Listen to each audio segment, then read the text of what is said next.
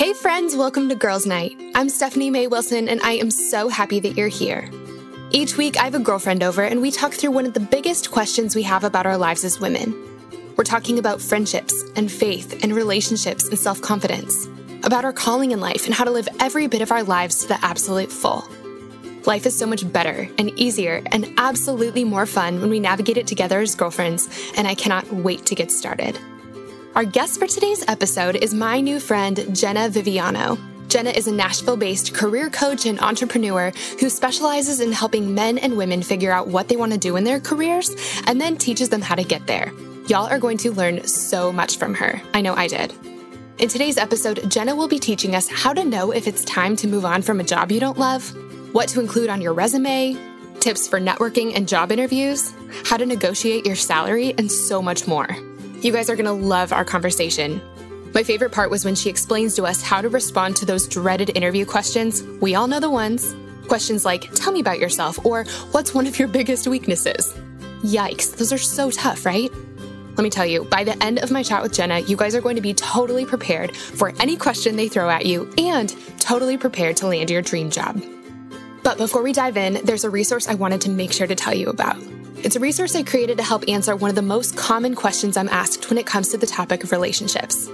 The question is, how do I know when I'm ready to start dating? And how do I go about figuring that out? This is such an important decision. It's also such a hard one to make, and that's why I created a resource to help. It's a free quiz called Are You Ready to Start Dating? And in it, I'll help you ask and answer the 10 questions we should all think through before we jump into a relationship. If you go to my Instagram, I'm at @SMayWilson on Instagram, and click the link in my profile, you can download a copy of the quiz for free. I cannot wait to share this with you. Okay, with that said, let's jump into today's episode. Here's my conversation with Jenna. Friends, I'm here with my new friend, Jenna Viviano, and seriously, get a pen out, get out a piece of paper. You are going to want to take notes. This woman has wisdom for us. I'm so excited that you're here. Jenna, thanks so much for coming to our girls' night. Oh, well, thank you for having me. It's a pleasure to be here. Oh my gosh. Well, so for women who aren't familiar with you yet, would you just tell us who you are and what you do and give us a fun fact about yourself? Oh, this will be fun. Okay. Well, I'm Jenna, and I am a career coach and entrepreneur who specializes in helping men and women figure out what they want to do in their careers and then teach them how to get there. So pretty simple, work with lots of different types of people, but mainly helping people figure out, hey, what's my career pathway? How do I actually make sure that my resume and LinkedIn work? All the practical things, your college never taught you how to do, I teach people how to do. Yes. So that's what I do for a living and for fun also, both coincide. But for my fun fact, so my fun fact is that entrepreneurship runs in my veins, and I'm Italian, Viviano, easy last name, right? But my family owned a macaroni company back in the day. So they came over from Italy and moved into Pittsburgh, into Chicago, into, I think, St. Louis. And they opened up this big macaroni company. And unfortunately, it's no longer in existence, because if it was, I would probably be a multimillionaire and we probably wouldn't be talking today. So that would be sad. But yeah, my family owned a macaroni company, which is the most Italian thing probably to do. That is amazing. Jenna, I'm so jealous. I feel like I have no Italian blood in me at all, but I do, like, in my soul. In my soul, I am Spanish and I am Italian, and I'm just convinced that that's the way it is. And the girls who have been listening for a long time know that I'm not the best cook, but Italian food is always my go-to. It's my favorite thing to eat, and it's really the only thing I can make. And my little sister for Christmas bought my husband and I a pasta maker, because we actually went to Italy a couple months ago and we took a cooking class and learned how to make pasta. And so over the Christmas holiday, we were sort of in charge of cooking and feeding everyone one night, and we made tons and tons of fresh homemade pasta.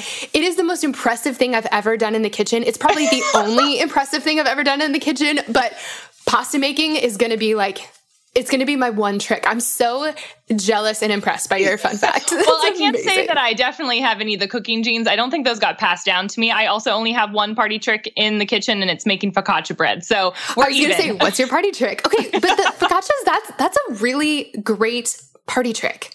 Yes, I got the idea from, there's a Netflix documentary called Salt, Fat, Acid, Heat. And I think it's the first one. And she talks about, she goes to Italy, I believe. And maybe it's the second one. I don't know. But she talks about focaccia bread. And I was like, I'm inspired. I'm going to make some focaccia bread. So the next day I made some focaccia bread and people ate it. So I figured that was a win. Seriously, if they eat it and if they don't like audibly or like they don't visibly like shudder when they're eating it, I think you've succeeded.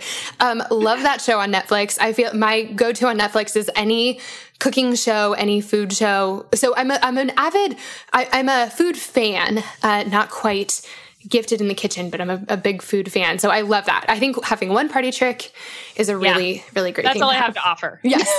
One thing. I'm usually like the appetizers and maybe like I'll bring a dessert from the store kind of girl. Yes. Anyway. So Jenna, I was poking around on your website and on your homepage, you have words that resonated with me so much. And I wanted to just read them. I don't normally read people's websites. Read it to me. I'll be interested. Okay. Yeah. Tell me. Yeah. I'm going to tell you. Just because I feel like girls will instantly connect and I'll read this as you guys are all running for your pen and your pad of paper because you're really going to need it. Okay, so Jenna, you said, do you hate your job? Real talk, life is too short for that nonsense. It's time to get out of your rut and into a thriving career. You said, I'm here to make you become irresistible to recruiters and hiring managers. I'm going to help you take back control of the job search, become a standout candidate, and help you land your dream career. And you also promise to make the process fun. Yes. And I know that all the women who are listening just turn up the volume because this is so hard. My husband and I, I've told this story on the podcast a couple of times, but my husband and I lost our jobs. We were working at the same company and we lost our jobs 3 months before our wedding, which was stressful. Yes, very stressful. Can you say stress? Yes, a lot of unneeded stress. So we were applying for jobs and my gosh, I filled out so many online applications and I tweaked my resume 1,000 times and I wrote the best cover letters I could think of and I did not hear back from anybody. It is so hard to one, find a job and two, get yourself noticed above all of the other people that are applying. I'm sure my resume was in a stack of like 1,000 for some of those jobs. Yeah. So, and I mean, I know I'm not the only one who's felt totally frustrated and intimidated by this. So I want to start at the beginning. Tell us actually a little bit about your background. Like, how did you get here? How did you start doing the work you did? And then we're going to dive in and I'm going to ask you all kinds of questions that I know we all have on this subject. Yeah. So my story is a little bit convoluted in how I got here. If you would have told me in college that I would have ended up being a career coach, I would have said, what's that? How do I become that? And do I really want to do that? And I went to school. I got a finance degree and I got a marketing degree. I had no idea what I wanted to do. And my parents lovingly pushed me into finance saying, hey, that's a reasonable career. Hey, you should try it out. And I said, okay. And someone gave me a job and I said, okay, I'll work in that. So I landed my first job. Ended up working in investment banking. So if you're familiar with investment banking at all, it is a very, very rough lifestyle that's associated with it. I was working 100 hours a week in my first job. Whoa. I was mentally drained. I was physically drained, as you can imagine. I developed an eating disorder during that time period. It was terrible. Oh my gosh. It was really awful. All this time, I wasn't really a believer. I had grown up going to church, but I really didn't understand what faith really meant to me. And especially in that job, I was just a hot mess, to say the least. And I remember there was this moment where I was on a Saturday morning because I was at work, naturally. Oh my gosh. And a Saturday morning, I was at work. I was laying on the bathroom floor. I had just had an episode with I had bulimia. And so not that we're getting super personal here real super fast. Hey, it's girls' night. That is what this is all about. Yeah. And I was laying on the bathroom floor with my head against the floor. And I just said, God, I don't know if you're real, but if you are, you have got to get me out of here. Oh. And a couple weeks later, I had a sorority sister from my college reach out to me and say, hey, there's this job at the New York Stock Exchange. I think you'd be really good for it. We need to get you out of where you're at. And I was just like, I have no time to prepare. Okay, I'll go. I went to that interview and it was the worst interview I've ever done. I cried during the interview. Amazing. It was the worst thing I've ever done. And somehow, some way, they granted me the job. So I ended up working at the New York Stock Exchange, got out of investment banking and worked on Wall Street for a couple more years, which was an amazing, amazing experience. And it's a historic building. It's a part of our country's history. I got to see all these companies go public. And while I was there, I got to actually explore different things that I was interested in. I talked to the marketing department. I talked to the PR department and realized that I had a knack for sales and talking to people. Like my favorite job that I did at the New York Stock Exchange was touring the CEOs around the exchange and telling them what the different places were and what it meant and the history behind it. That's amazing. Well, maybe I'll be a tour guide. No, not a tour guide probably, but I thought sales might be something that was interesting to me. So I kind of transitioned from there and longer story with that, but I transitioned and ended up working for a startup. At the time, I was the 33rd employee for this really small career platform called themuse.com. If you've never heard of it before, I highly recommend writing that down, themuse.com. It has a wonderful resources for career advice and coaches and companies that are interested in hiring people that care about culture. So it was just an amazing experience. And I got to grow with that company over the course of 2 years. And simultaneously, I started a side hustle and about career coaching. Because I was in that space and I had a story that I was pretty good at figuring out how to land offers and get job offers. And so I wanted to teach other people how to do it and ended up going full time when I moved out of New York about 1.5 years ago and moved here to Nashville. So that's a little bit about my story, a lot jam packed in there. That's amazing. Okay, I'm so glad we got to have some background. Yeah. I'm going to jump in and ask you just a ton of questions. How do you feel about that? Please. Yeah, please do. Okay. So the first question is, on your homepage, I love everything that you said. So I sort of broke our questions down in terms of that. So that's our little outline, if that's helpful. Yeah, that works. So the first question, you talked about hating our job. And I think that so many of us have been there if we're not there right now. But I think something that happens is that a lot of us figure, this is life. We don't always love our jobs. This is part of adulthood. And in some ways, I think that's true. Even our dream jobs don't always feel like a dream. But how do we know when it's time to move on or look for a different opportunity? Where's that line between I'm having a hard day and this is not the right place for me? Yeah. So I usually tell people you're never going to have 100% dream job all the time. I created my job essentially and what I do now, and I don't love it 100% of the time, right? So, right, yes. But I feel like if we are we need to reevaluate how we look at work and how we are presenting ourselves in work. And so the first thing is if 80% of the time we're happy, it's usually probably a good fit. A lot of companies go through changes. And so if, I've been at companies before where there's been culture shifts and it's been uncomfortable and there's stretching and growing pains. If that's going on beyond 6 months and you hate getting up every morning, that would be a good time to start thinking about, it might be time for me to start to move on and look at other opportunities. Before that, though, I usually tell people to try and stick it out because it just could be growing pains. It could be you trying to learn a new skill set and you're getting frustrated, or it could just simply look like, hey, I need to stay put because it's going to help me get to the next level in my next opportunity. So it's a combination of one of those things. I really believe that if you are most of the time happy in your job, it's not time to move on. But if you've been like every morning, it's painful to get up for a long period of time, 6 months or more, it might be time to start looking. Okay. So on the subject of timelines, how long should we stay in a job? I think for a long time, there was an idea that, we should stay in jobs for 2 years or more because if we hop around more often than that, it makes us look flaky or it just is sort of a red flag to employers. Is that the case anymore? Like, how long should we be sticking it out in different jobs? What's the goal there? Yeah, I think there is. I hate the word should in our careers in general. I usually think that not often do we ever think about what do I want in my career, right? And so instead of giving yourself a hard and fast timeline, like I need to stay here for 2 years, I actually don't think that's wise because what that does is it presents us with having very hard and fast rules as to what our career needs to look like based off of what society tells us. Instead, how we need to be looking at our careers is like, where has God placed me? Where is God moving me? And where do I want my future to look like? Asking yourself what you want first is actually imperative to figuring out how successful you'll be in your career. So when I was, going into college and then after college, I was thinking to myself, to be successful in my career, that means I have to make X amount of money and I have to be in finance for these 2 amount of years. Then I go in to go get my MBA and then I come back and then I do all these things that society tells me I need to do without actually asking me, do I like this? Am I good at it? Is it something I want to do long term? Because you spend 90,000 hours at work in your lifetime. And so if you're not enjoying it the majority of the time, that can be very frustrating. So with regards to your question, I don't even know if there is a specific timeline. I understand the flakiness issue. I feel like less and less that's becoming an issue, honestly. Okay. Yes, that makes total sense. One thing that you said about starting asking yourself what you want that I think is really important is I think that also guides us towards sticking it out sometimes, because if we are in a career and we see like really, truly, I want to be at this level in this company and I do need to stick it out. I mean, this is sort of the classic cliche example, but in the mailroom, for 2 years or something leading up to that, that's a different story. It's, I do want to be at this level, so I need to stick it out for this long to get there. And so I really like that it's not a should, I should stay here. It's, this is me paying my dues for a greater purpose. Yeah, a greater purpose, a deadline that I can actually see coming. So I love that.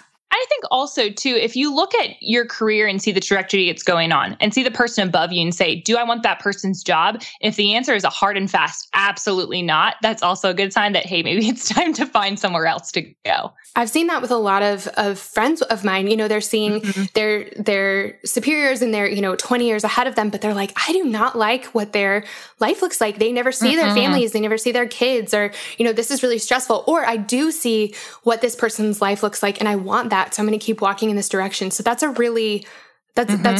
That's a really good tip. So a lot of us have a decent idea of what we don't want to do, but I think one of the hardest things about a job search and a career is trying to figure out what we do want to do. So many of us are, going through, it's in college, it's after college, we're sitting here going, I do not know what I want to be when I grow up. And I kind of feel like I'm a grown up and I need to figure it out at some point. How do we figure out what job or career might actually be a good fit for us? Yeah, I think part of it is just taking the pressure off that everything that you choose is like forever. So a lot of people will come to me and they'll say, hey, I'm interested in doing this, but I'm scared to do it because I've never done it before. And I feel like if I get into it, I'll never be able to get out of it. The thing about the fluidity of what the economy looks like today is, think about it. 15 years ago, Facebook didn't even exist, right? Yeah, that's crazy. So there are so many jobs out there now that didn't exist when you were in college or when your parents were in college. And so the economy is ever evolving. So don't freak out if you're like, hey, I want to get into this, but I'm fearful that it's going to 10 years down the road, I'm not going to want to do it. It might change by then. It probably will change by then. So that's okay. You're on the right track. The other thing is when you're figuring out what you do want to do, I usually say that there's like 4 main steps that I would take to figuring out, hey, what do I want to do with the rest of my life? So first things first is evaluate where you are in your current job, or where you've had different jobs in the past, and say, okay, what did I really love about this job? And what did I really hate about this job? So it could be anything from, it could be your boss. It could be the actual physical work that you're doing. It could be just the environment that you're in. There could be a lot of pros and cons, and just look at that and say, okay, what do I really love doing? And what do I really not like doing? And how can I move closer in the direction of doing the things that I want to do? So once you get to that idea of like evaluating where you're at, then I want you to do a little bit of exploration. So it's actually getting onto different career sites. So I usually tell folks to pick out like 5 different companies that you find really interesting. Usually people will say Facebook, Google, Amazon. They might pick another company that's kind of something different, and just see like, what are opportunities available in this organization that I even find interesting in the first place. So it's, again, getting to the like, what sounds cool to me before you even start thinking like, hey, could I even do this job? Because what a lot of people do is they'll look at a job description and say, oh, I'm unqualified. I'm not even going to look at it. And that's really like the wrong way to go about it. What you need to be doing is saying, is this interesting to me? Worry about like, am I qualified a little bit later? Start figuring out and gathering that information. Yeah. And then the third stage is actually having conversations with people. So first stage is evaluation, second stage is exploration, and the third stage is having conversations. So I know we're going to probably get to like, how do you network well, and then in a non-awkward way, but yes, networking with people and having conversations with people about what they do in their career, what their day-to-day life is like, and getting a good understanding of what that career is like, not like what the movie says the movies say it's like, because as we know that they often are very different. The day-to-day life versus this looks amazing. You should totally have it. Totally have this job because it looks really cool on TV. Yes. And so having those conversations and starting to deduce and whittle down, what are some lines of work that look interesting to me, and not be so focused on, hey, what's this exact job title that I need to have? Because that's puts a lot of pressure on you that you don't need to be doing. I love that. And I love the idea of picking out, I've never thought to do this, picking out a company that's like best case, coolest case scenario. Yeah. And thinking about like setting our sights, or I don't know, just allowing ourselves to dream a little bit, I think is great, because we don't even really very often allow ourselves to fully explore any possibilities. We just sort of pick what might be next. And I really like the idea of taking some time to pick a target, even if it's kind of a ways off, and then you can figure out how to backtrack and get there. But having an idea. Just need to generally remove the narrative that like we're supposed to hate our jobs because we're adults. Like that's a lie. That is not true. There might be hard parts to your job, but you are not supposed to be designed to be trudging through 90,000 hours for the rest of your life and hate going to work every day. I don't think that we were actually designed to do that, to be honest. Oh, I love that. I love that. I completely agree. And I think the idea that we can shift is really important too. I think every time we take a step forward in our careers, we meet people and we learn skills and we have opportunities we never would have had until we took that opportunity. And I feel like every step is an important step in our story. It teaches us different things. Every step is important. And I think we think that we have to have each or the next step be the final step, but that's just not the case. Every step is a part of the path and it opens up whole new paths that we never would have found if we hadn't been moving in some direction. So the idea that you can take a step forward, and if it's the wrong, if it isn't the final step you're going to take, which it's not going to be, we're always moving and growing and changing. You can take a hard left turn if you need to, and there will be different lefts available to you when you get to that next spot. And everyone's a rookie, right? Like if you're new in your career, you're a rookie. If you switch jobs or you got a promotion in your job, you're still a rookie. There are people that are senior levels. A CEO of a new company is a rookie. And so whenever you think about that, you're always learning new skills in your career. So everyone's starting at zero when you have to learn something new. So giving yourself some grace to be like, I don't have to have it all together is totally normal. I love that. I love that. So before we even start to look for a job, we have to do some prep work, right? How do we even go about making ourselves, like, what can we do today before we start applying for jobs to make ourselves irresistible to recruiters and hiring managers? How do we become the person when someone gets our resume that they say, we have to have her? Yeah. So I think first is getting clarity on where you're going in the first place, right? So understanding what are the positions that I'm interested in going after? What are the things that those jobs really need? So what a lot of people do is we'll approach a job description and we'll read it over and we'll go straight down to the bottom and say, what are the requirements here? Am I qualified? Okay, I need to move on, right? When instead what we really need to be doing is when we have these job descriptions, we need to say, okay, what is the value that I can bring to the table here? And that's how you become an irresistible recruiter. It's almost like treating yourself like you're a business and you are as a candidate, you are actually selling yourself as the service. So an employer wants to hire you for a couple of different reasons. You're either going to make them more money, you're going to save them money, or you're going to make someone's life easier. It's one of those three things. And if you can start thinking in the mindset of how can I do one of those three things for the employer, it starts to get your momentum moving in the right direction. And so when you're looking at a job description, I always tell people, read the top portion a bunch of times, like read it 25 times and ask yourself the question, why are they even hiring for this position? What's the purpose of this role? What's the return on investment they're expecting to receive from somebody like me if they were to hire me? When you start getting in that like frame of brain, it starts to make sense like, oh, they're hiring me because they need someone to do their marketing efforts so that they're able to reach XYZ goals. It's not just so I can do a bunch of tasks and like come in every day and do them and leave. It's actually, I'm a bigger part of the equation. And when we start seeing ourselves as a bigger part of the equation, we start to see the value that we can uniquely bring to the table.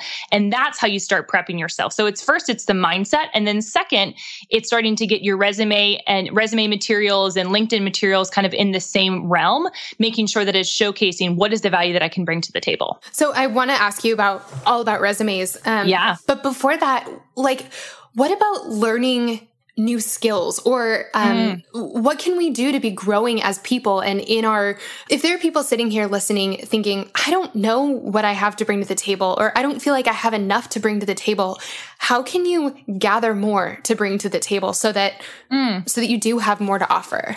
Does that make sense? Yeah. So it's let's say you're transitioning, you're being a big pivot. So I moved from finance to sales and there was like literally no way that I that I could have mustered up that experience out of nowhere because I didn't have it. So what I was able to do was, in order to like develop myself, I did a ton of research on the industry that I was trying to get myself into, right? That was the first thing. The second thing was I started listening to different YouTube videos. I just did research, like how do you become a great salesperson? Or was taking a bunch of free online courses that you can do just to get yourself in the right vocabulary, the right frame of mind, and start being able to articulate yourself in such a way that's going to be compelling to the employer that you're going to eventually be speaking to. So yeah, I definitely think that there's different classes out there. There's a resource called Udemy that has some amazing stuff. LinkedIn actually has, if you have LinkedIn Premium, they have all of these LinkedIn courses on there that teach you all these different skill sets that is going to equip you to become more prepared as you enter into an interview situation or a networking situation. That's amazing. I think I'm at the beginning when you said, all the things that our colleges didn't teach us, I'm sitting here going, why didn't our colleges teach us that? Like, I know. It's such a shame. I was a journalism major and I was never in a class where I had to learn how to properly use Excel. And my husband is baffled by the fact that I don't know how to use Excel. And so when I was applying for jobs, I'm a total self-starter. I am the kind of person that takes initiative in really most situations, except for the fact that if on the bottom of, the requirements of a job, if it said you must be, excellent in Excel, I'd be like, well, I'm not qualified for this. It never occurred to me to find an online course and to learn stinking Excel. That is, I feel like we just don't take that extra step, but it's so easy to just... Yeah. And I usually say too, so this is actually a big problem that I see between men and women is that women will see that and say, I'm not applying, where men will say, like, fudge my way through it. I'll figure it out. Yep. And so what we need to be doing is we need to be looking at objectively and say, do I have about 80 to 90% of the skill sets on here? Okay. What are the things that I'm lacking and how can I work around that? Instead of thinking I'm unqualified, I'm not going to apply, they're going to reject me, which is what most of us do. Yes. Men and women, but much more on the women. And so if you're able to actually look at that and say, okay, how could I actually learn Excel? Or how could I convince them that I'm a fast learner and can learn it, or that it's not as relevant as they think that it is? Like, that sounds really audacious to think about. But when I was going into switching from finance to sales, they wanted me to have B2B sales experience. And then I went in and kind of told them why I believe that I was still the right person for the job without that experience and how it was actually more valuable to them with the experience that I did have. That's so it's good. It's repositioning yourself and really understanding that you are a quality candidate.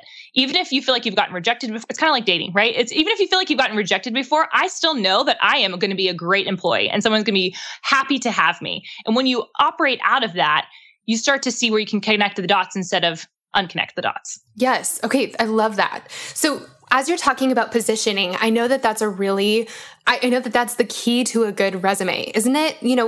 Tailoring our resume to the specific job. What are some resume mistakes you see women making? What are some things we can do to make our resumes better? How do we position it for a specific job? Talk to us about resumes. Yeah. So I think the biggest thing with resumes is that people spend way too much time on them. That might sound like ridiculous. Like, well, Jenna, it gets me the job. No, it actually doesn't. The resume might get you in the door, but your interviewing skills is really what you need to be focusing on. And networking is what you need to be focusing on. So yes, we need to make sure we have a resume. But the number one mistake I say is people are just tweaking their resume all the time and not doing any networking, because that's really how people find jobs. Okay. But with regards to the actual resume itself, there's a couple of things just a couple of tweaks that I recommend for people. Is make sure that it has a clear format. It is very clean. There is a template builder that I love who's on Etsy. Her templates are really, really reasonably priced, about $15, and it's called Get Landed. And her resume templates are amazing. So I would use hers. I use them for all of my clients. She's awesome. So it looks designed, it looks appealing, and then it also goes through the applicant tracking systems, and it helps give you a structure that's pretty focused. So that's the first thing. Love that. And y'all, all these recommendations that Jenna's been giving, we're going to have them in our show notes. So if you didn't get all these names, know that you'll be able to find those in the show notes. So Italian fast talker. Don't panic. And then the second part is so first is template. And then the second is making sure that you're showcasing your key accomplishments. So what a lot of people will do is just say these are all the tasks that I've done without attaching the results to them. So anytime you can quantify something or showcase some sort of result, that's oftentimes the best way to make sure that your resume is being used to the best of its capabilities, right? And then the third thing that I would say is making sure that you are using it in networking conversations. So it needs to showcase what your key accomplishments are, but then you are actually distributing it out and not just on applicant tracking systems, that you're actually connecting with people and telling your story alongside with your resume. Because honestly, I think there's a statistic out there that says only a recruiter only reads a resume for 6 seconds.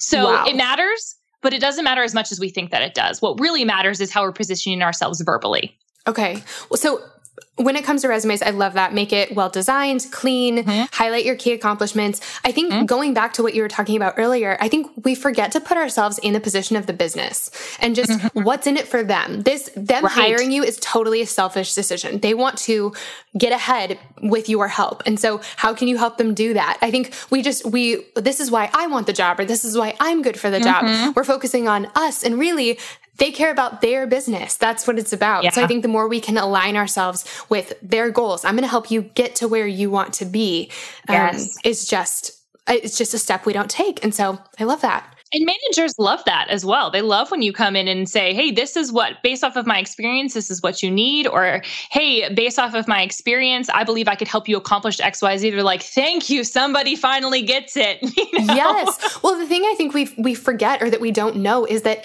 it really stinks having to hire people. When you're at a point of needing to hire someone, whether you're a small business or whether you're a big business, that means that someone either left or, and which leaves you with this whole pile of work on your desk that nobody has time for, or it means that a pile of work has piled up on your desk that you don't have anyone to help you with. And so hiring, nobody who's actually hiring or doing the hiring wants it to take forever. They're just looking for someone to come in to help get that pile off of their desk. And so the more we can say, hey, I see that pile and actually I know how to organize it, I feel like it's an answer to prayer for them. And we're in. Yes, we're in.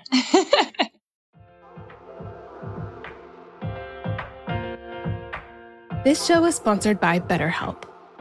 As many of you know, I recently wrote a book, and while it was the most rewarding project of my career so far, it also came with a lot of hard work and long nights. And sometimes when things started to feel a little bit overwhelming, I needed to get a few things off my chest so I could clear my mind and keep the writing process flowing. And the thing that helped me so much to sort through those feelings was therapy. Now tell me if any of this sounds familiar. Maybe you're going through something really hard right now, a big loss or a gigantic life transition. Maybe you frequently feel anxious, depressed, overwhelmed, or just generally discouraged. Maybe you really, really, really want your life circumstances to change, but you don't know how to actually change them. Or maybe you're feeling stuck as you try to work through your past, navigate your present, or figure out your future. Friend, if you can relate to any of this, you're not alone. I've been there, and therapy has been the thing that has helped me more than anything else with all of this. In the last 10 years or so, I've learned that strength isn't proving I can do it on my own. It's knowing that I don't have to.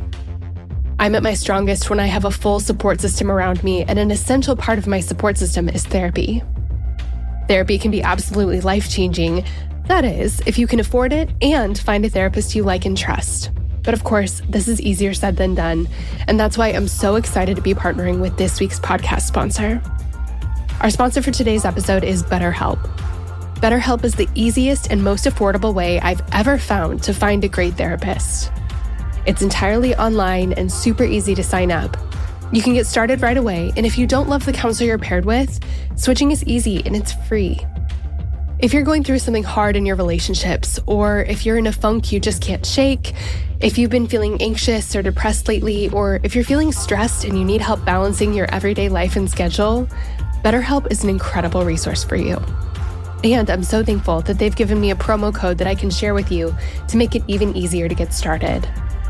Get it off your chest with BetterHelp. Visit betterhelp.com/friendship today to get 10% off your first month. That's BetterHelp, HELP.com/friendship.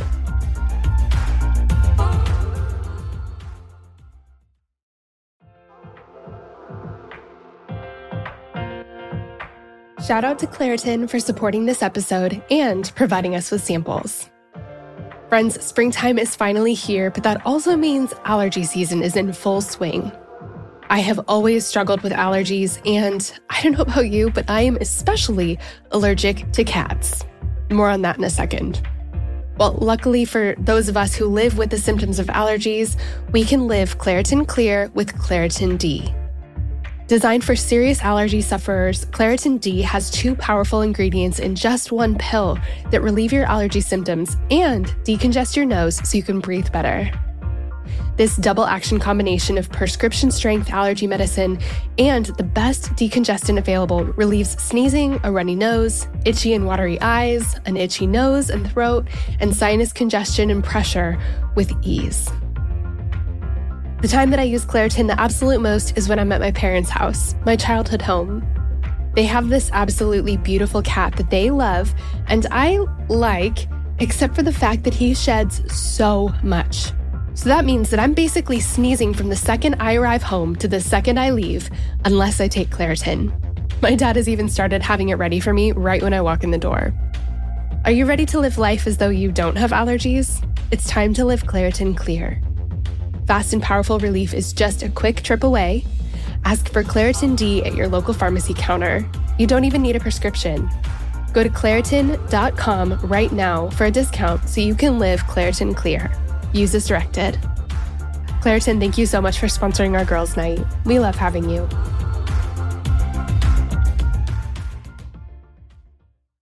Anyone listening is like me. The word networking just gives them a pit in their stomach. It's like brings images of small talk and awkwardness and trying to eat, and trying to eat like a small bite while having a conversation and not having a business card or whatever. So how do we network effectively and without feeling so weird about it? Yes, because it is very easy to feel weird in the process. So for the record, I'm an extrovert and I hate happy hours. I don't think that networking means we have to go to a happy hour. What I think networking is at its very core and at its very root, which works for introverts and extroverts, because I get a lot of introverts who will say, I can't network. And I'm like, oh, yes, you can. Yes. You can talk to people one-on-one. You can do it. Yes. And what I tell them is, networking, just very simply put, is mutually beneficial professional relationships developed over time. That's all that it is. So it's conversations that you build up over time, getting to know people, understanding what they care about, and being able to offer something in return. And so when we think about networking, I usually say there's 4 levels to networking. So the first and foremost is actually your friends and family. We forget that our friends and family are a part of our professional network. So when I was looking to transition jobs, but I really wasn't sure what I wanted to do, I had hit the evaluation stage, I was in exploration phase, and I needed to start the conversation phase. I reached out to a bunch of my friends on an email and said, hey, I know you guys aren't in the startup world and you're not in sales, but do you know of anybody that is?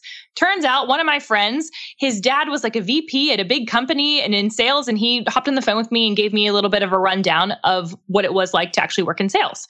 And so that conversation, he said, I'm happy to pass your resume along to somebody else. So one, that keeps you motivated, which is the biggest problem with job searching, right? And it starts to make the process actually fun. You're like, oh, this sounds like a really cool job, or, oh, that was really interesting to talk to that person. So the first level is friends and family. Which I think everyone totally overlooks. You're right. Everyone knows someone who does something. And so that's amazing. Yes. We're all connected. That's how we got connected. Do you know what I mean? So it's a friend of a friend. Yes. And then, so that's the crux of it. And the second is actually your current and past colleagues. So depending on your work environment, maybe current doesn't make a lot of sense to say, hey, I'm looking for another position. That might not work for you. It actually worked for me when I was transitioning out of the New York Stock Exchange. I had told a couple people that I trusted, and I also knew we're going to be transitioning out. And my boss actually let me take interviews from his office. It was amazing. I know that's not everybody else's experience, but what you should also do is always keep in touch with people that you used to work with as well. So I have kind of a running Rolodex of people that I've worked with, that I've enjoyed working with, and I keep in contact with them probably on a quarterly basis. So actually just the other day, I reached out to my old boss at the Muse and I said, hey, just want to catch up. I hope you're doing well. I saw that it was your birthday. How's the family? Would love to chat if you have some time over the next couple of weeks. I don't really necessarily have an agenda for that meeting. It's just I really want to keep in touch with him and make sure that he knows that I'm available to him if he needs me. And if ever I need him, he would probably say the same thing back to me. So it's reaching out to those past coworkers. And then the third stage is actually your college alumni. So a lot of people think, okay, I went to college, I left college. Now I really just don't pay attention to college anymore. Yes. Well, actually, your Career Services Center often has different alumni programs, whether it's alumni groups that you can reach out to. You could even reach out to your Career Center and say, hey, I'm interested in getting into this field. Do we have any alumni that would be willing to talk to me? I've done that before and it's worked. You can also actually go into LinkedIn and go to your college's page and see different alumni. You can actually search for different alumni at different companies if you're interested in a specific company. So reaching out to your alumni network is really huge. You paid a lot of money to go to college. You're probably still paying off school debt. Yes. You should still utilize your college. That's amazing. Okay, that's a really, really good tip. I feel like everyone's like, I didn't think of any of these things. Yeah, that's okay. And we're not taught that, right? It's a skill set. So people are like, you're expected to know how to do this, but no one's going to ever teach you. So good luck. Yes. And we need to learn because it's a skill set. It doesn't mean that you're a bad candidate. It doesn't mean you're not a good employee. It doesn't mean that you won't be successful in your career. It's just another skill set that we need to learn. Yes. So did you say that there was 4? Are we missing one? Yes, we're missing one. So the last one is cold outreach. So this is the scariest for most people. It's reaching out to people. Let's say you're interested in working. I'm going to use the Google example. So you're interested in working for Google and you know what department you want to work in, but you know absolutely no one personally that works there. So what I would recommend doing is going onto LinkedIn, which I love, by the way. I am a huge fan of LinkedIn, which I know most people are not. And going onto LinkedIn and typing in Google, searching for Google, going under their employees and starting to filter out for people in the department. Reach out to somebody on LinkedIn and say, hey, I know this is super random, but I noticed that you work in a department that I potentially would be interested in working for. Do you have 10 to 15 minutes of your time? I'd love to hop on the phone and just learn a little bit more about the culture. No pressure if not. Thanks for chatting, Jenna. And so all that it is a quick short message, explains exactly what you're looking for, doesn't ask for a job, and doesn't ask them to look at your resume. That opens up the conversation to have more conversations potentially. And oftentimes what happens on those calls, if you are able to sell yourself well, right, and explain a little bit about what you do after they ask you, they probably will say, well, hey, let me take your resume. I might be interested in putting it through our system and seeing if there is a good role for you here. That is I love that because it's so low pressure. And I love that you said 10 to 15 minutes because even a really busy person, and I think we have to go in saying, no, actually, I'm going to only take 10 to 15 minutes. Yes. Because I think that gets over the barrier of I'm a really busy person and I don't have an hour to sit down with you or, 2 hours to go to coffee or something like that. It's a really small ask. And I also love it because I think it's when we send our resume to someone or when we say, hey, can you get me a job? To a stranger, it's sort of like proposing to a stranger instead of saying, hey, do you want to go on a first date? And a first date is much smaller ask. Or do you want to get a bite to eat? Or get a cup of coffee, something really small. Take a small step in and it can lead to more. I love that. Yeah. I've met a ton of people that way. It's how I've grown my network. When I moved to Nashville, I started doing that. I met a boyfriend through that, doing that. Like a lot of random things can happen. You just never know, guys. That's amazing. And I think it's cool too. Something that I've been thinking about more and more, I was thinking about it a lot at the end of last year, was you never know if you don't ask. And so I wonder what would happen if we sent that email to 100 different people, which I know 100's a lot, but it's the same email over and over again. Yeah, it's the same email. You have no idea who's going to reach back out. It could be someone, you could reach out to someone who's a total reach and they could write back and it could turn into something amazing. You just have no idea. I love that. I've done that for are you familiar with the show Dirty Jobs? Yes. Do you know that show? Okay. Yeah. So my dream is to have a TV show one day. Talk about big career goals. And I would love it to be like Dirty Jobs, but dream jobs. And so I reached out to the producer of Dirty Jobs and just wanted to connect with him. And he connected with me on LinkedIn. And now he sees all of my social media that I produce on LinkedIn. So I'm nurturing him until the day comes when I'll be like, hey, I have an idea for a show. Do you want to chat? Jenna, oh my gosh. Everyone write that down. That is genius. And also, we will be your biggest fans when you have your own show. Please be my viewers. I'll tell them that I have the Girls Night podcast all listening. Yes. We'll be there. We'll have t-shirts. So, okay, you've mentioned LinkedIn before and inwardly I'm groaning because I have LinkedIn. It's totally not updated. And I don't know if I ever had to use it long enough that it was ever useful to me. Do you know what I mean?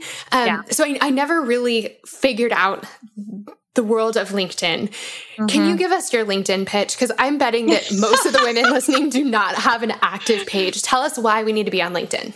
So LinkedIn is the most judgment-free social media site out there. I love going on LinkedIn. I feel great about myself on LinkedIn because people aren't showing pictures of, their marriage or their babies or what new cool travel place they're going to. They're just producing awesome content that is relevant to your professional development. So that's the first reason is if you could adopt any social media site that won't make you feel bad about yourself, that would be one. Hey, win number one. That's amazing. Yeah. And number two is you never know who is going to be searching for someone like you. So if you having a full profile really helps you, the way that LinkedIn works, it's kind of like a search engine for recruiters. So they'll go into LinkedIn and they'll search for people that have specific characteristics. So they might search for titles. They might search for qualities, specialties, qualifications, particular things that are relevant to the position that they're hiring for. And so if you do not have a full LinkedIn profile, they will not be able to find you. And so that is the main reason is you can actually get passive people reaching out to you if you have a full profile that is relevant to whatever you're looking for in the future. So that would be the second reason to get on LinkedIn. And the third is just to connect with other people. I think I've met amazing people on LinkedIn. A lot of people wouldn't think that, but I've met some really amazing people on LinkedIn that's really helped me in my business, in my career long-term. Okay. Well, that's amazing. So when it comes, I know that LinkedIn, part of it has a resume, like an resume component to it. Yeah. Is there anything we should know about making our LinkedIn profile? Like any best practices or? I say make sure that you have a picture. So that's the first thing is make sure you have a photo of yourself where you're smiling and make sure it's not cropped out with somebody else's hand like on your shoulder. Like from a party. Please don't do that. Yeah. So if you don't have a professional shot done, totally fine. Get in front of like a white wall with some nice natural light in front of you and have somebody take a picture with their iPhone. That's all you really need. So that's the first thing. The second thing was to make sure that you have whatever you have in your resume, at the very least, put that on your LinkedIn. So there's some schools of thought that people say, oh, it should be different. I say, forget it. Why not make it exactly the same? Because they're going to be searching in the same way. Yeah. So if you do nothing else and you don't want to do a lot of time on it, just put whatever's on your resume on your LinkedIn profile. And the last thing is connect with 3 people on LinkedIn. So the more people that you're connected with, the more opportunities that you will have to show up in a search engine. Okay. Well, LinkedIn, guys, let's get on it. LinkedIn all the way. LinkedIn, love that. And then find Jenna and you guys can connect. So good. Yes, please connect with me. And if you connect with me, I'll actually give you one pointer of what you can do to improve on your LinkedIn profile. Hey, that is key. And guys, we'll have all of Jenna's info, including her LinkedIn, on our show notes. So you can find it there. So let's talk interviews. I know that you said the interview is the most important thing, that it's more important than your resume. So how do we knock an interview out of the park? What can we do to prepare? What do we do when we're in there? How do we get over our nerves? Yeah, the nerves is the biggest thing. I actually just wrote a little podcast ditty for another company about confidence before you head into an interview. And it's all about getting your mindset right. It's all about thinking through like, what's the worst that can happen? I don't get the job. Okay, moving on, get another one, Yeah.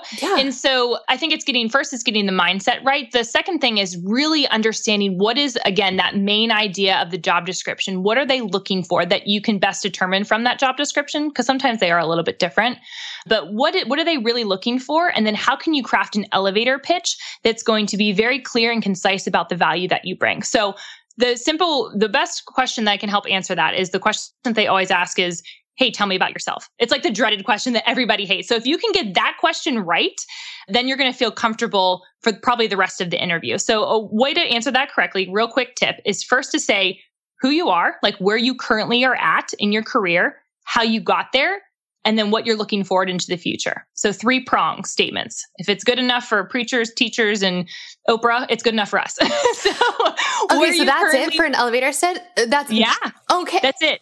And now everyone feels better. Don't complicate it. Yes. When we say elevator pitch, like I'm instantly thinking, okay, how do I say, it's the same with cover letters. How do I say everything important and good about me that I can possibly think of in the time it takes to take an elevator ride? That's really helpful. Yeah. So where you are now, how you got there, and where you're hoping to go. So you're saying, currently I'm a 2nd grade teacher. I've been a 2nd grade teacher for 3 years now. Years. Yes. Yep. And this is where I found that I'm most useful to my children. And this is why I've been really successful. But what I'm most excited about for the future is working with the opportunity to learn more about this experience, see if I could be able to provide value for you and your team. Done. And now we'll just fit our own little things in there. That's awesome. Yeah. Okay. That's so helpful.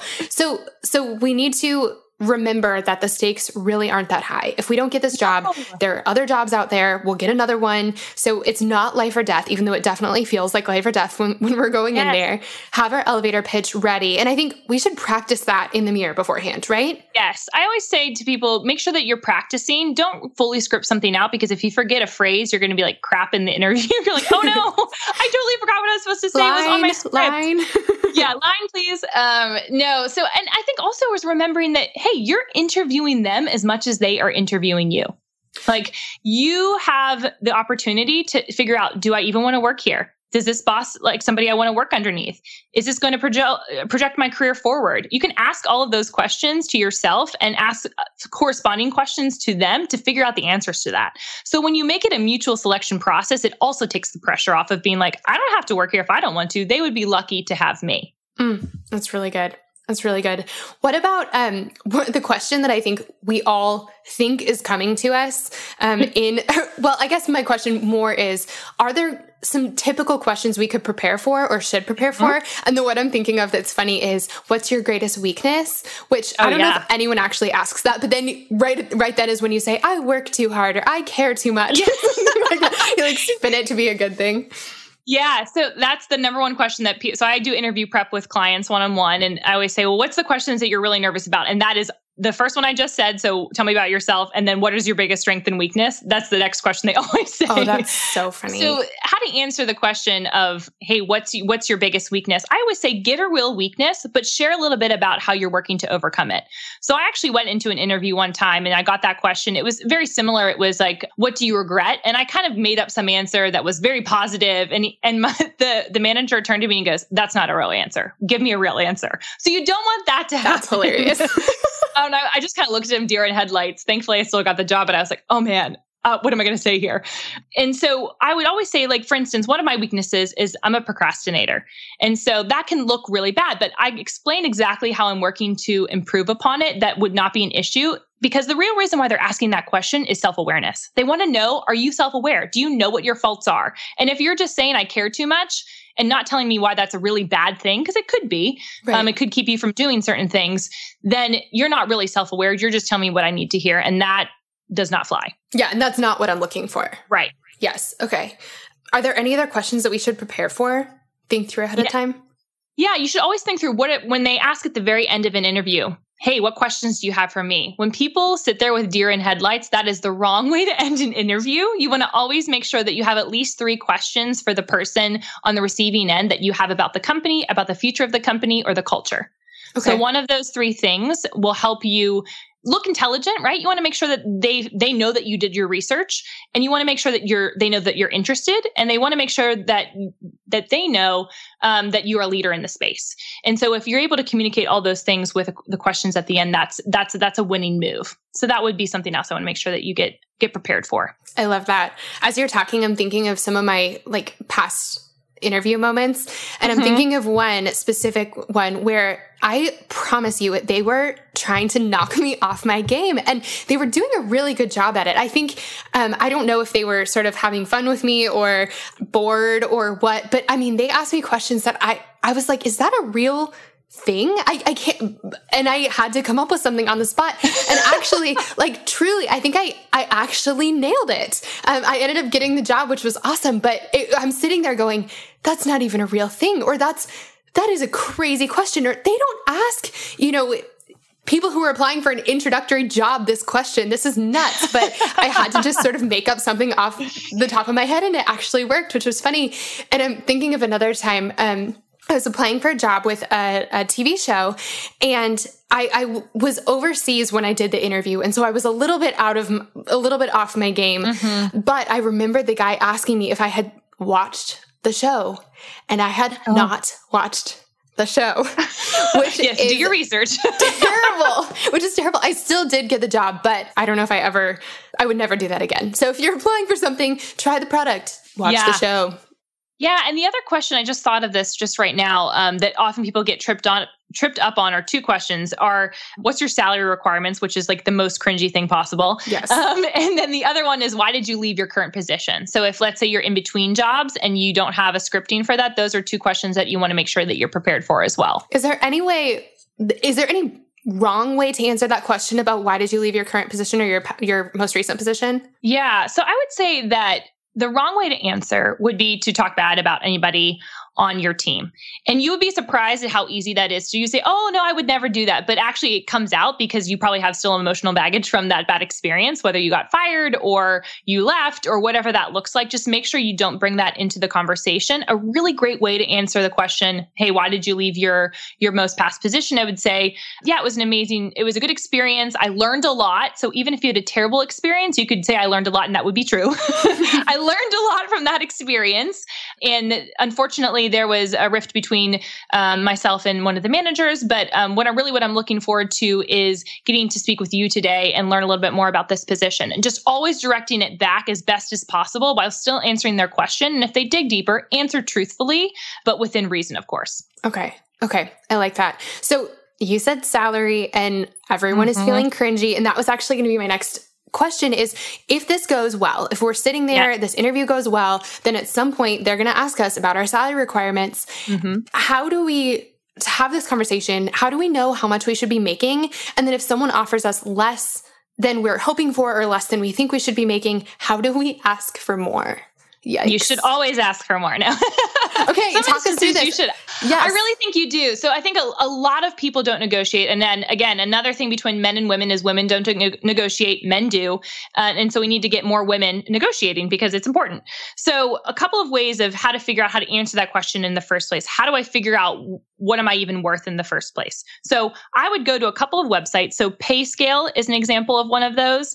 And Glassdoor is an example. And then if you have LinkedIn Premium, that's also an example of a place where you can figure out what are comparables to what I'm searching for. So what you could do is search in, maybe it's a marketing manager title. Well, let's just use that as an example. I would take that marketing manager title and I would pump it into PayScale. I would pump it into Glassdoor, and I would pump it into LinkedIn and see from my region, from my specific area, what the average salary would look like. So they'll be able to provide you with that resources on those different pages and figure that out first. So going into a conversation, what is the average? And when someone asks you that question, you can say intelligently, based off the research that I've done and the value that I can bring to the table, I believe that a salary range from this to this would be reasonable, but I'm flexible. Done. Okay, that's really helpful. So what if they say less? So how do you negotiate from there? What happens next? So if they end up giving you an offer, right? And they might say to you, oh, that's way above my range. And then you would say back to them, okay, well, what is the budget for this position? Because there is a budget for the position, right? So you ask them what the budget is for the position. And if it's like way low and it's like maybe 30,000, 40,000 below, and you're like, there's no way they're going to budge, then it might not be the right opportunity for you. Yep. If they're like a little bit off and they give you an offer, let's say you're at the end of the rope, you've gone through all the interviews, you're super excited, they give you an offer and it's like 10 grand less than you wanted. I would again come to the table very similar way. I would say, based off the research that I'd done in this area, I was expecting the average to be between this and this. Is there any way we can move more in my direction? If so, I would love to take this opportunity. I'm really excited about it. So it's showing interest. It's giving flexibility. It's asking if they can move more in your direction, not like, hey, this is what I require. Right? It feels softer. Give me this, it feels or easier. Goodbye. Yes. Yeah, okay. Give me this or goodbye. Mm-hmm. Okay, that is really helpful. I feel like everyone write that down and actually say those things, because we heard it. They sound kind. They sound gentle. They sound reasonable. They sound fair. They sound intelligent. They sound like we're someone with a backbone, all mixed into one. And does it normally work? Yeah, it worked for me. I love that. It works for my clients. I had one client, she ended up tripling her salary, which is crazy. I don't know how she did that. That was incredible. That is not a normal case study, but she was able to do that just because she asked, right? So she was making triple in her next opportunity what she made in her last opportunity.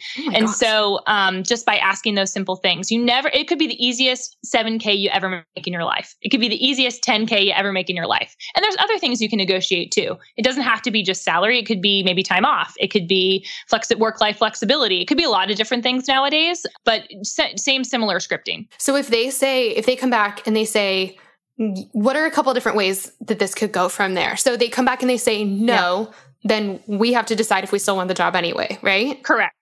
There's usually, if they can't come back and say, hey, we can't do that, you have to decide at that point, is this opportunity worth it for you, right? So do you see longevity in the position? Do you see the upward mobility? When would that upward mobility happen? Would it be in the next year? Would you get a pay raise? Okay, maybe you would consider, wanting to still take the opportunity. That would be one reason. So there's a lot of different options you would have to weigh in that situation. But yeah, at that point, I would never go back and kind of renegotiate again. They'd be like, excuse me, we just told you no. What about, is that a good time to say, okay, I understand. Is there a way that I could work from home one day a week, or, an extra few days of vacation or something like that? Is that the moment to add those things in? Or do you just say, yep, okay, great? Or no, you could iterate from there, right? So I would always ask for like one thing at a time. I would never ask so they give you an offer and you say, well, I was expecting you to receive 10K more than this and to have more work-life balance. I would pick one of those two things, whichever is more important to you, right? Okay. And then when they come back and say yay or nay, then you can negotiate the next thing. Okay. That's so helpful. I feel like everyone's feeling so much better after hearing this. It doesn't have to be scary. It doesn't have to be scary. It can be empowering, actually. It's exciting because what's the worst that they can say no? I have never heard, unless you're incredibly rude to somebody taking back an offer because you negotiated. I think that's people's biggest fear is like, oh, if I negotiate, they're going to tell me no and they're not going to want to hire me. Not the case. Yeah. They're just going to tell you no and the answer is going to be no. And they're still going to want to hire you. Yes. Okay. So there's no downside. There's just an upside. And I think it's good practice. I think that that's something we all need to learn how to do more is just to know what we're worth and to stand up for what we're worth. And we don't have to do it in a bulldozing, mean kind of way. Just standing firm, saying, I'm worth this and I'm going to ask for this. Confidence is kind is what I usually tell people, right? So kindness is different than niceness. So kindness is firm, but kind, right? It's being pleasant, all those different things. So confidence, in my opinion, is very kind. It's kind to do yourself. It's kind to do other people because you're taking ownership for what you believe that you're worth. I love that. So my last question for you is, now that we're in a job that we like, how do we move up in the company? What can we do within our current position to make ourselves a total standout candidate for the next opportunity? So first thing, I would try and find an internal mentor. So somebody that's older than you, male or female. I've had men and women mentors in my past that are able to kind of speak life into what you're doing in your career and have advice you can go to. Maybe that's not in your necessary group, especially if there's like some workplace dynamics that are not going super well. I always recommend having somebody who's outside of your company actually to talk to about, hey, this is going on. How do I handle this situation? And then also have somebody who's a champion for you internally, because they're going to be the people that's going to say, hey, you need to give this girl a promotion because she's awesome. And then the second thing would be to say yes when new opportunities arise. So let's say that there's a new project that nobody's taking, take it. Let's say I can give a perfect example. When I worked at the New York Stock Exchange, one day they said, hey, do you have any interest in doing a webcast downstairs on the floor? Mind you, I'd been there for 6 months, knew nothing about how the IPO process worked.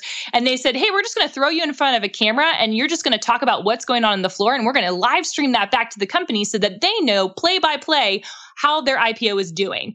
And I was like, okay, sounds good. It was terrible the first time. It was absolutely terrible. But I learned, and through that experience, I got more opportunities. And then senior leaders knew who I was. And then the head of the group knew who I was. And then I got employee of the month. And all of that happened because I just said yes to new opportunities and allowed myself to be curious. I love that. And you said yes to an opportunity that you weren't 100% sure was going to go well. But it's not going to go well if you never try. It got better though. Of course it did. Yes, it got better. And it was actually one of my favorite things about working there was the opportunity to report live from the trading floor. I got to interview Jeff Gordon, which was really crazy. Yeah. I'm much taller than him. Really? Oh, I got to see like the biggest IPO in the history of the world go public, which was awesome. When Candy Crush was a thing back in the day, I got to interview the CEO of that company. Anyways, I got to do a lot of cool things because I said that initial yes to feeling like I was going to fail. But then that failure led to more opportunities. I love that.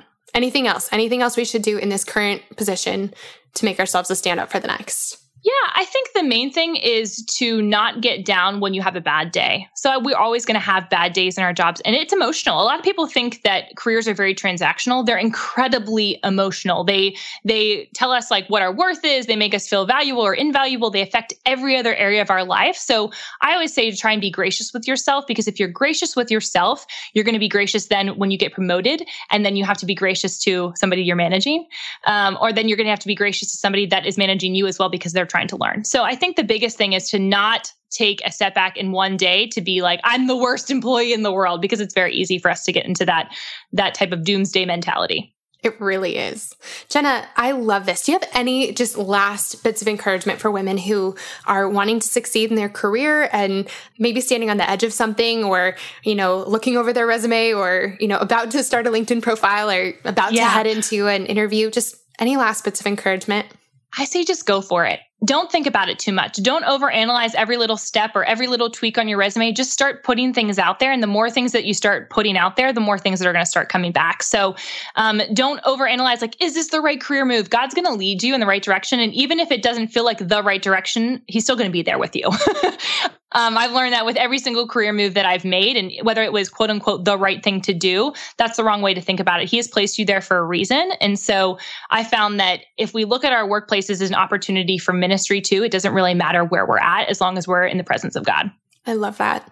Jenna, thank you so much for being here. I know that this is going to be so helpful for women. And guys, I can't wait to hear what happens next. Keep us updated. Yes. Share it with Jenna and I on Instagram or wherever. Just connect with us because I want to hear what you do and what God does through the things that Jenna shared with us today. I know that we have women in our community. Every single one of the women in our community are just world changers, just women that are going to make an enormous impact on their corner of the world. And our whole world is going to be better as a result. And I can't wait to hear what steps you guys take because of the things Jenna shared. So Jenna, thank you so much for being here today.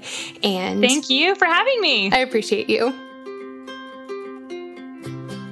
You guys, isn't Jenna amazing? I just love her and I loved this conversation and I'm so happy I got to share it with you.